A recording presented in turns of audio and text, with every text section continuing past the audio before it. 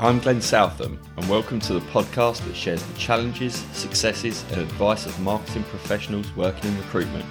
You also get to find out their favourite swear word. You can find me on LinkedIn, follow me on Twitter and Instagram at Glenn Southam, and the podcast website can be found at thelonelymarketers.com, the no strings network for marketers in recruitment.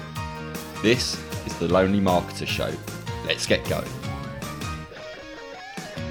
Hello everyone, welcome to another episode of The Lonely Marketer. Today we've got our first ever Australian guest, and it's Kylie Le-May, who I've been working with on and off at Konzepthaus, a recruitment firm, but Kylie's background is very much not recruitment. So welcome, Kylie. Yeah, thank you. Good morning or good afternoon. What time zone are we talking in? It depends whenever anyone's listening. The beauty of podcasts. Fair enough. I was saying there that your background definitely isn't recruitment over the years, no. But it is quite. I think it's quite an exciting background. It would be good if you could just give a quick whiz through your career. Yeah. No problem. I mean, it's primarily been within the FMCG space, always more product marketing than services, really experiencing all areas. So sort of going back to my long career, I had the opportunity to actually do product development locally, which was pretty exciting.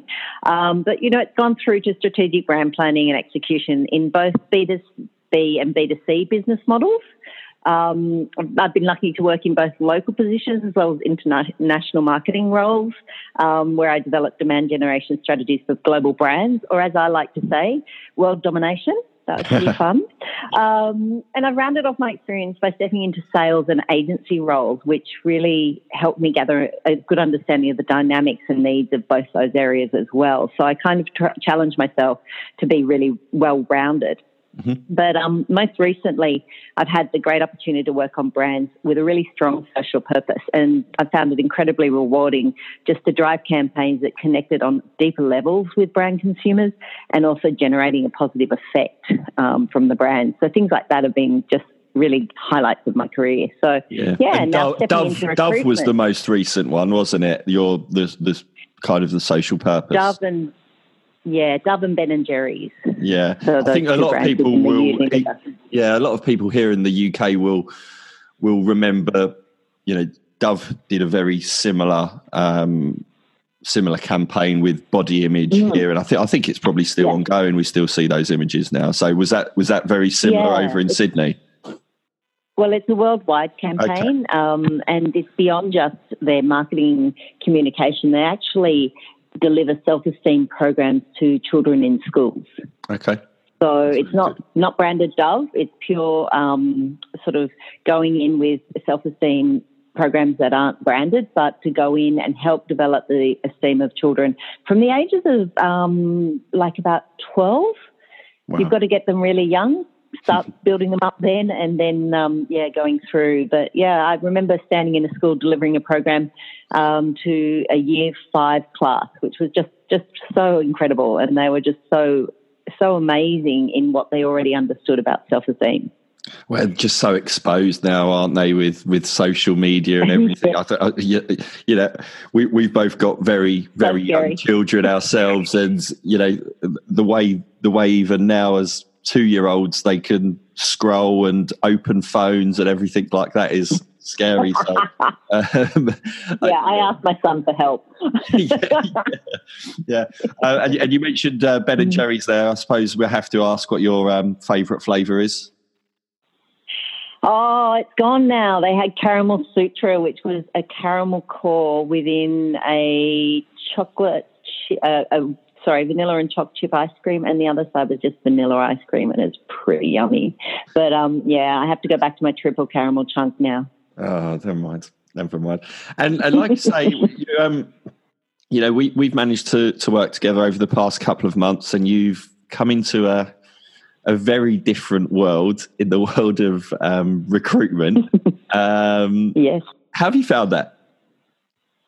Yeah, I found it really interesting. I mean, for me, Well, we were talking before about kind of the bullshit areas of marketing, and one of them, especially in Australia, is how niche people look at other experience you've had when they're recruiting locally. But I'm such a big believer that marketing skills are transferable. So for me, it was really just identifying the different consumer and their needs and asking a hell of a lot of questions of you and the team.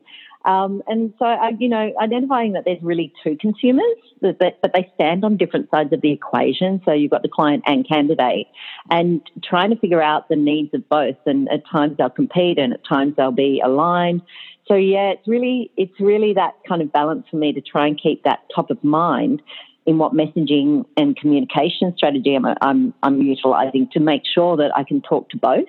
Yeah. Working in. No, go on, carry on. Yeah, no, working in like a B2B structure, you also got to be more commercially or more sales orientated in marketing.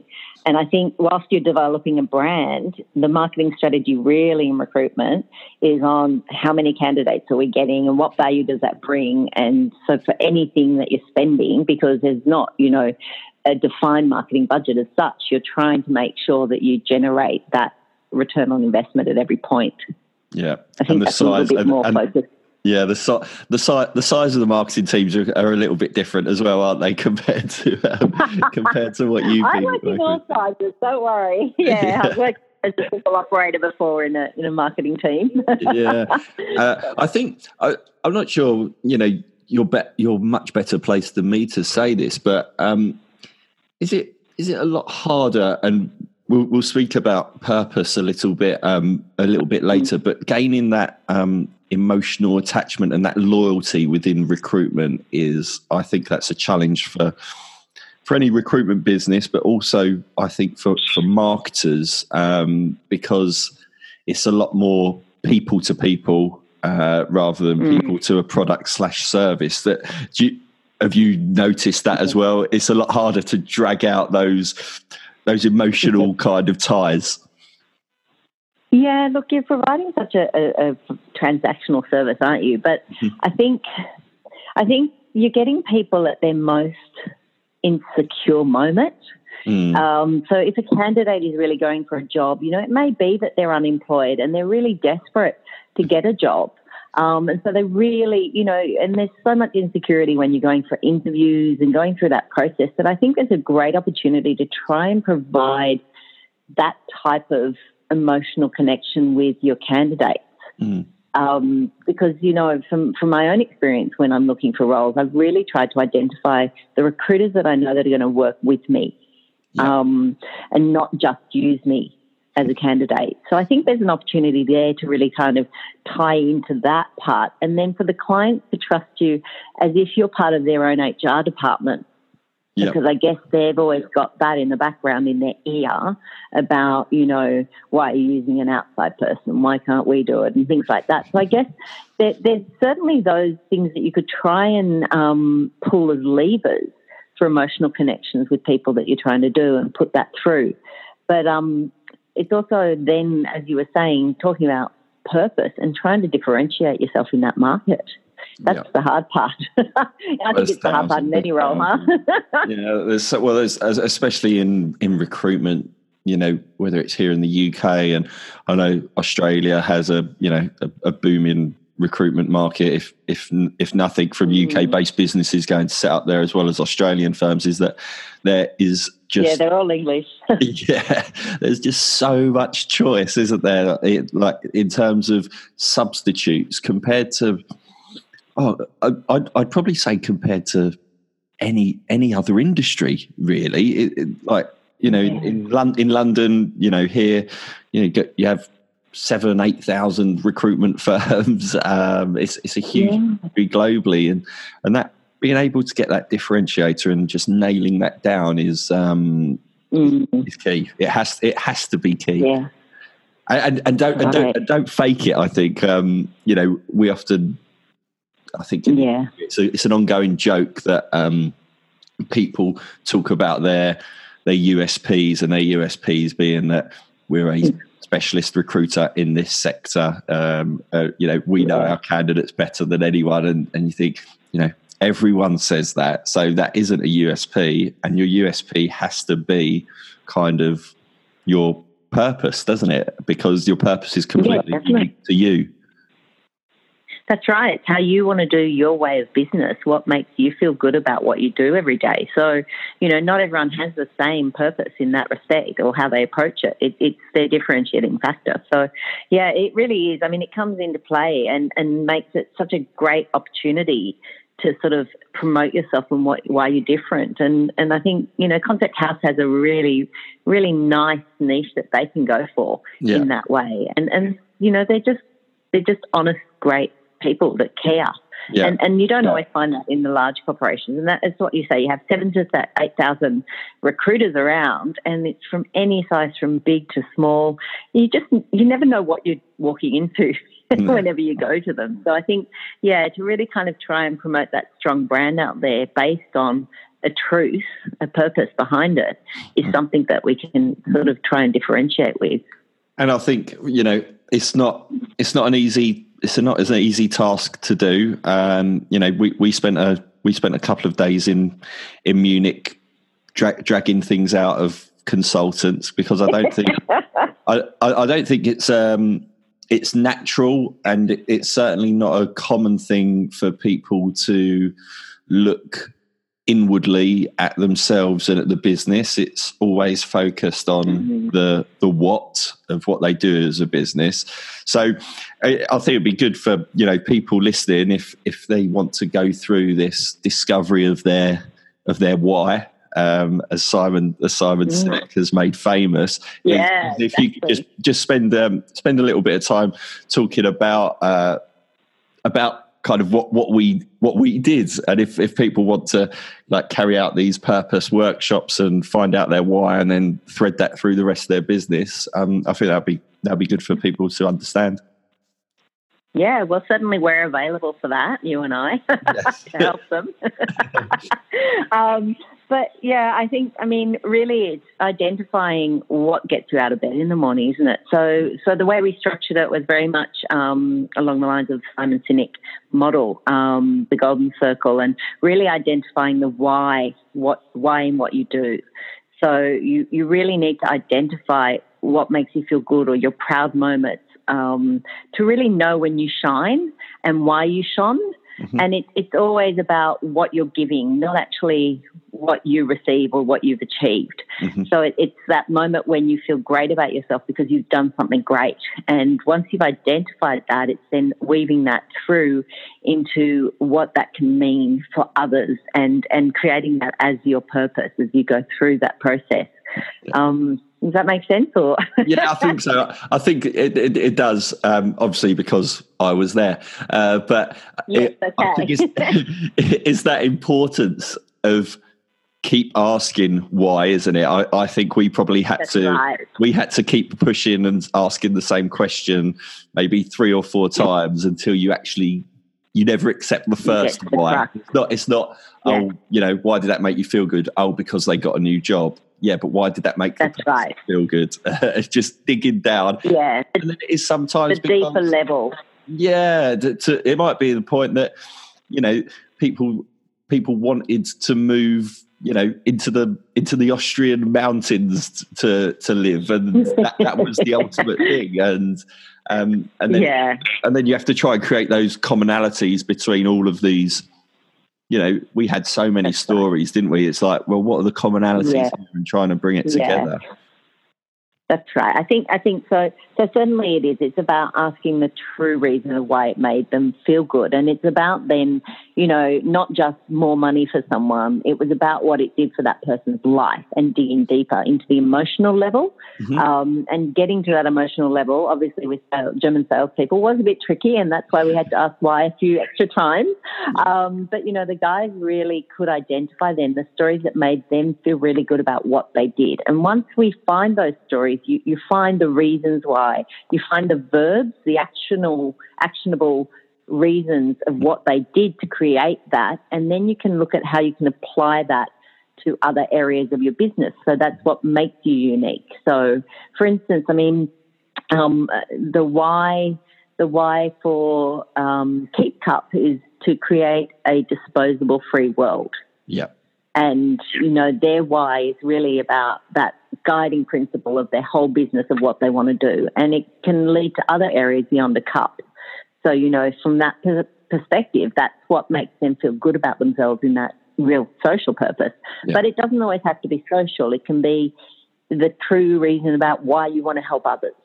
Yeah. And I think, that's the thing that you've got to identify is what makes me feel good about what I do and how can I then apply that to the business as such. Not living in the Austrian mountains, but actually on a work professional basis, for instance. If you want your professional why, what do you feel good about the company doing? And I think that's really, really sort of the why question behind it all. Yeah, I think that, and there's far too many businesses. I know for certain there's far too many recruitment businesses, but it probably applies to many out there in the world. Is that whether it's mission, vision, values, sometimes these are just kind of cooked up from a textbook that are made in a boardroom with a select, three or four people, and they're plastered across the wall, and then it's just pointless. That's just the tick box exercise, isn't it? It's not gonna add value.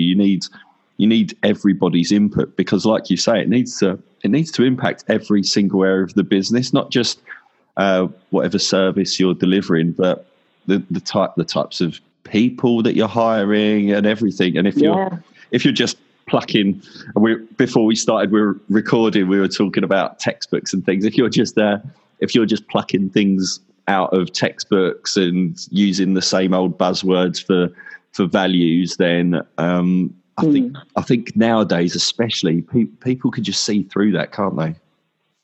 That's right. And I mean, look, mission and vision change over time. Yeah. They're you can achieve them. They're a long-term goal, but they can still be achieved, whereas purpose is something that really ultimately is enduring. Yeah. And it sits outside of surrounding your mission and values. And I mean, we talk about purpose uniting people. We talk about purpose appealing to like-minded people. So the values that you set as your purpose should be appealing to your consumers' values, and it's then connecting on that emotional, deeper level. Yeah. And that's the power of it, that you can connect on a deeper level with your consumers. And so it was really rewarding to take the team through it and try and think of what they could do to connect on those levels, to really sort of, really give them that purpose, but also to then give them a way to talk to people so that they can connect emotionally. And what do you think? Kind of a marketeer or a marketing department's role is in this? Because the defining of your purpose and everything that comes with it is, that is hugely important, isn't it, for a business? But what kind of role do you see as marketing playing in it? Completely central, integral. Yeah.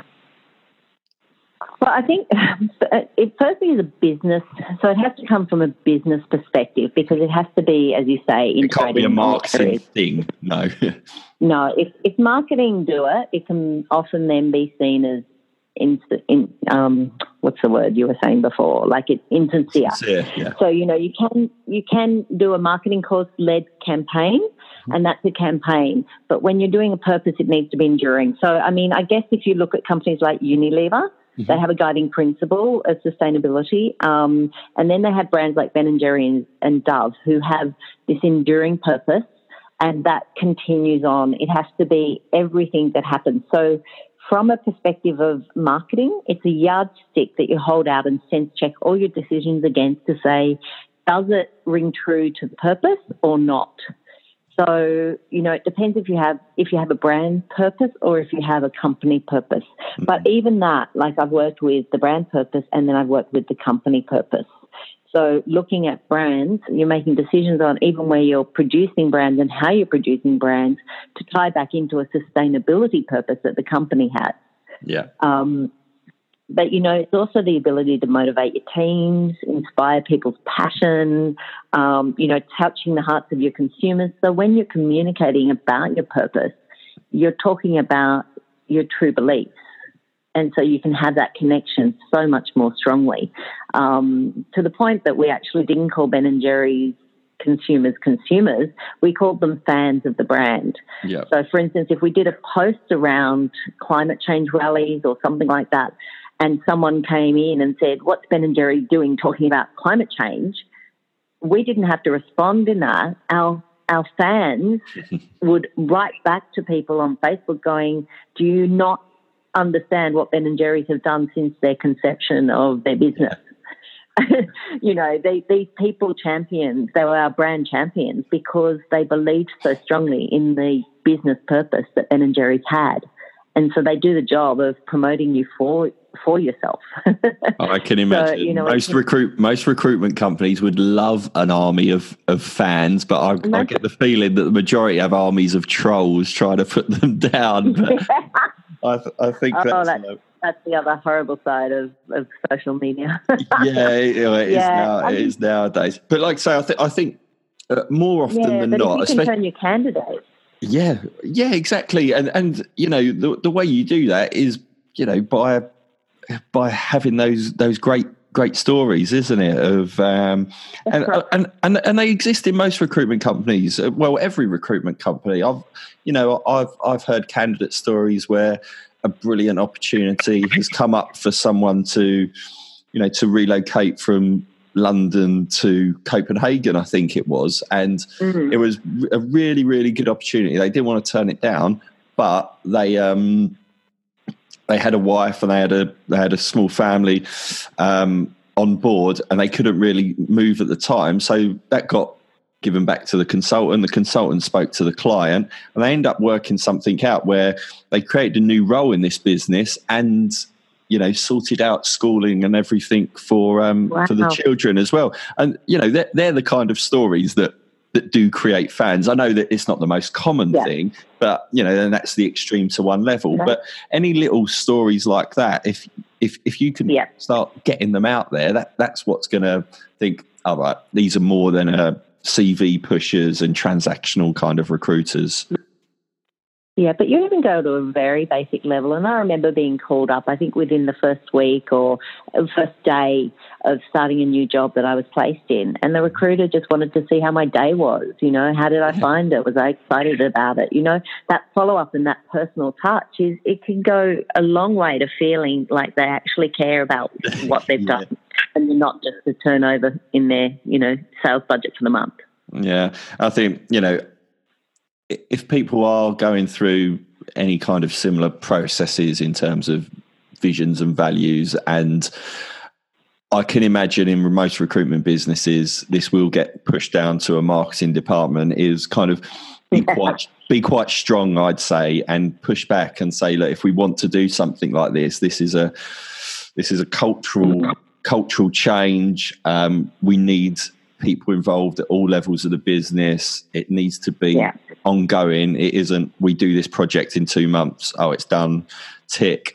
And most recruitment businesses most recruitment businesses aren't the size of a Unilever, so you've got a really good kind of chance to really embed this, haven't you? I suppose. And then marketing's more often than not, you need to obviously be that ambassador as we usually are, brand ambassador.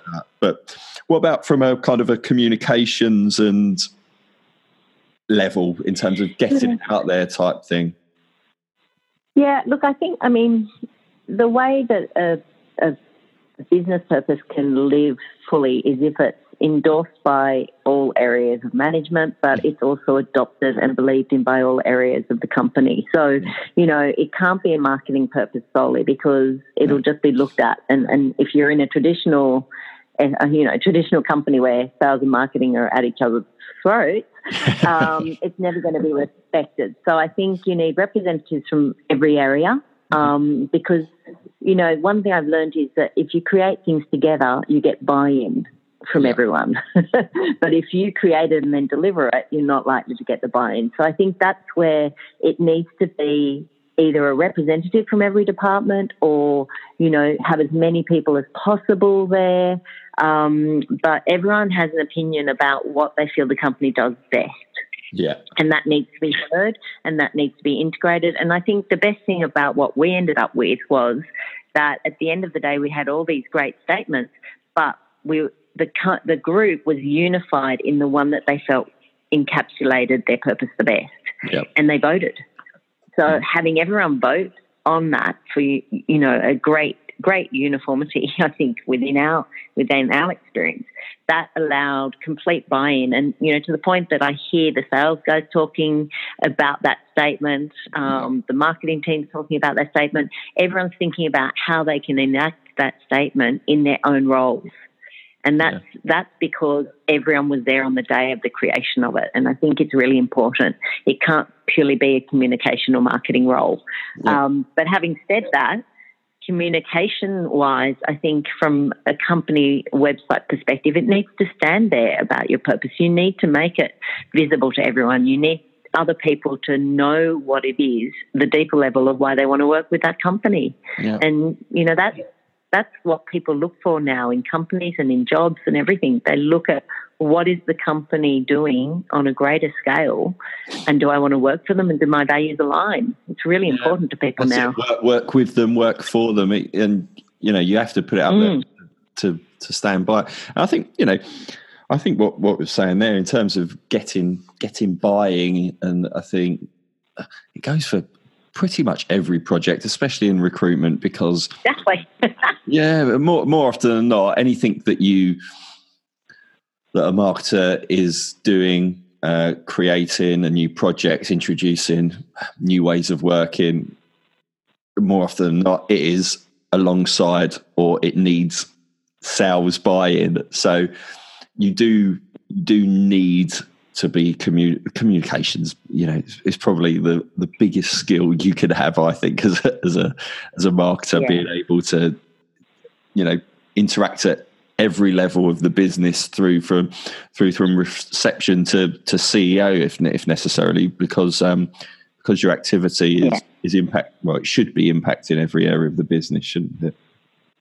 Yeah, but simply, I've worked for a company with a great value culture, and they've integrated each of those values into their performance appraisals. So, you could almost get to a point where a question of a performance appraisal integrates your business purpose. How have you lived this purpose in your role on a daily basis? Get away from just the sales figures. Yeah, exactly. But it's important if the business stands by their purpose and they want to be, really authentic about that, they need to make everyone keep it top of mind, and they need to make people live it, not just become a marketing tagline. And that's the risk that you run if you don't have a true purpose that you believe in. Yeah, no, completely agree. Any big? It sounds like, which is, I was quite surprised at this, especially on this part of marketing, is ultimately whether you work in a tens of thousands employees business like a Unilever or a 10, 11 man band like Konzepthaus is that there's not a huge amount of differences really when it comes down to whether it's defining purpose or marketing in general, really, is it? Because the kind of the overall aims are the same. You might have a few more resources, but that's only because of the scale of the business. Yeah, that's right. Fundamentally, what are you doing? You're just looking at how do we get in touch with our consumers and how do we drive awareness for our business. Those objectives don't really differ, like depending on what channel you work in, how big the business is. It's all about just selling stuff, right? Yeah, it is usually. Yep. The promotion of it. So, it's very similar in that way. At least at Konzepthaus, you don't have to deal with the supermarket giants who all just want margin. No, just difficult candidates and clients a lot of the time. But it's the same. Yeah, it's the same with, you have bad customers in FMCG and difficult suppliers and things like that. So I think it's the same. Yeah. Cool. And out of stock if you can't find candidates. yeah. I think the thing that I see is really great, certainly at Konzepthaus, was how marketing and sales are more integrated and supportive of each other. I mentioned about silos in the past, and I've known companies where sales and marketing are quite distinct, and they almost don't talk to each other. Mm-hmm. In big companies that happens, marketing people won't even go to a sales meeting or know what happens there. So the good part about, working for Konzepthaus, and I don't know about other recruitment businesses, is that marketing are looking at how they can support sales, and sales actually have a good respect for the part that marketing plays. Mm-hmm. So, you have to work together. You have to work together to put out job posts. You have to work together to talk about, what you have available. And so I think it's really nice to see that they work together quite nicely in this role and at this company. Yeah, I think generally for the industry,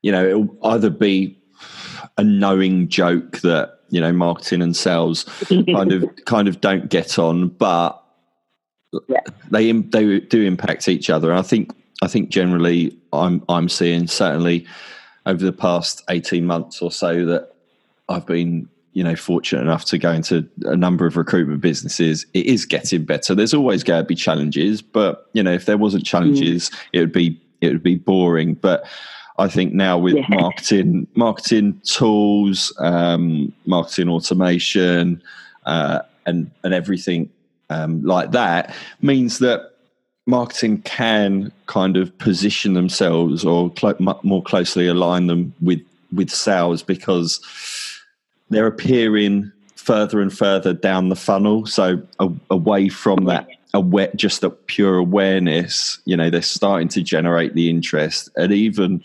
we joked about not using acronyms and marketing stuff, but if you use like the AIDA model of, awareness, interest, desire, and action, I think marketing's getting, pretty much can pretty much see all of the funnel now, and then just push it to the salespeople. Here you go, guys. Look, it's already made for you. Go ahead and make some money.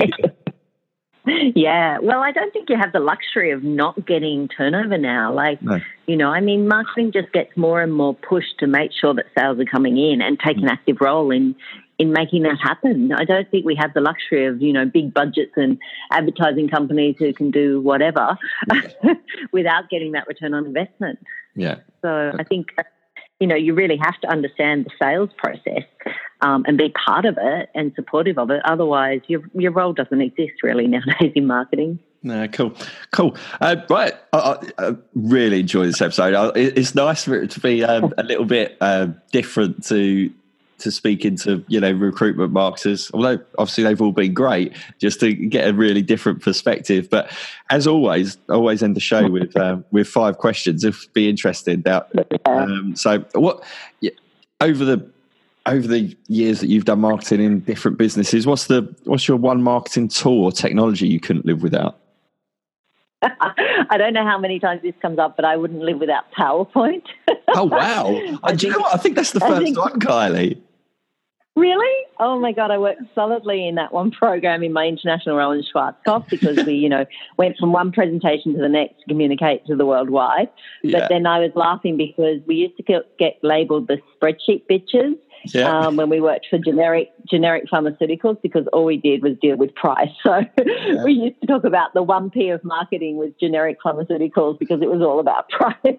Yeah. So Excel was king there. So I'd have to kind of answer with Office. A little Microsoft shout out there. What's your favourite brand, other than any of the brands you've worked for, of course? Oh no, I can't. You know what? I'm not a massive follower of brands. It's really terrible to say that. I mean, Ben & Jerry's is one that I just love because it stands out for me with its social purpose. But oh God, I don't. You mentioned Keep Up earlier. Yeah, look, I mean, I buy into a Keep cup, but it doesn't have to be the brand. It could be a really nice boutique little pottery made one, like I'm such not a brand girl. Okay. Well, look, you can have Ben and Jerry's. You can have Ben and Jerry's. Yeah. Yeah, like, I mean, just their whole setup of their business from the outset. It's a quite incredible brand. So yeah. And I suppose, like you were saying, like we've been, we've talked about for most of the episode around purpose is that the fact that you eat their ice cream, you've worked for them, you're still championing them after you've left the business. Yeah, there's a lot, really. Yeah, well, I think for me, I've also chosen the brands that I wanted to work for very carefully. Like, I've been lucky enough that when I looked for roles, there was enough options around of brands that I've wanted to work for.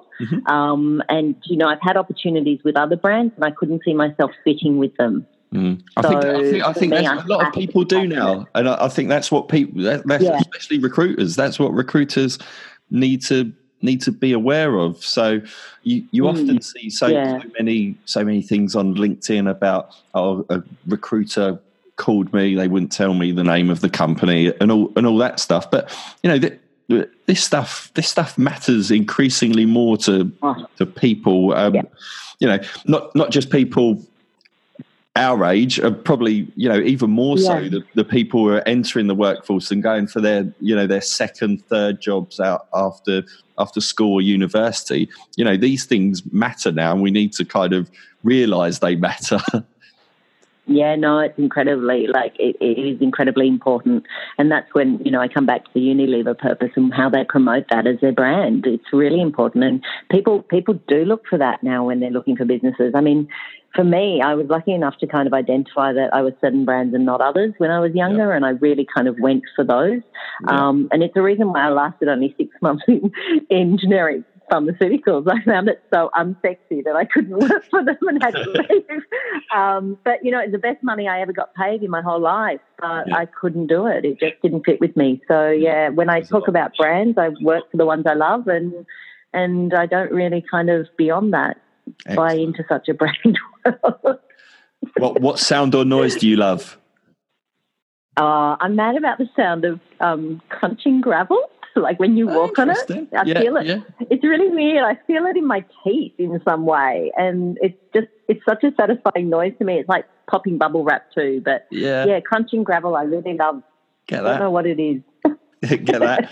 Other in the world of marketing and being a mum, of course, what profession would you like to give a go?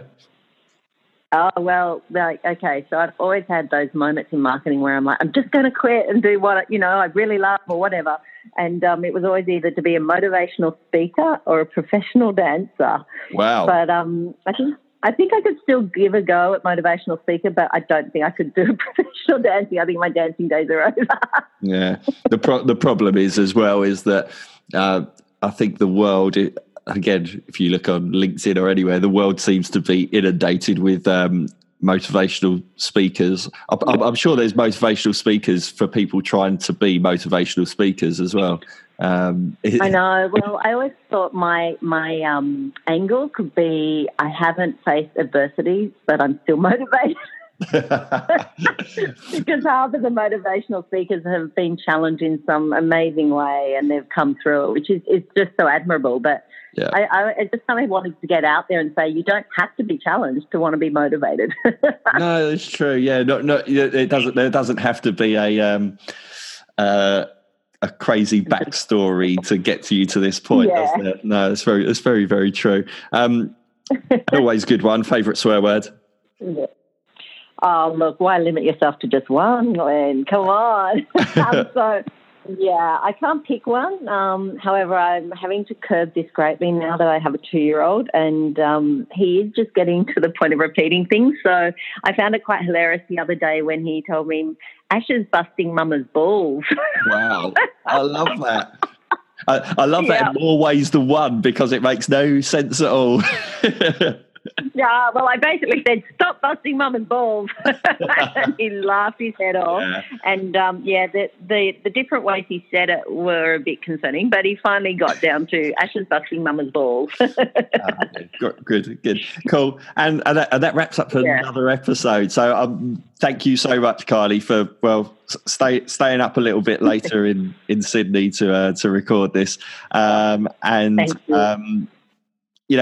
Like always, everyone, please review, comment. If you've got questions around, creating purposes and things like that, I'm sure you can reach out to myself, but Kylie's on LinkedIn as well, so please reach out to her, and I'm sure she'll be more than happy to have a chat. Review, subscribe, like, etc., and I'll speak to you all next week. Thanks, Kylie. Thanks, Glenn. Take care.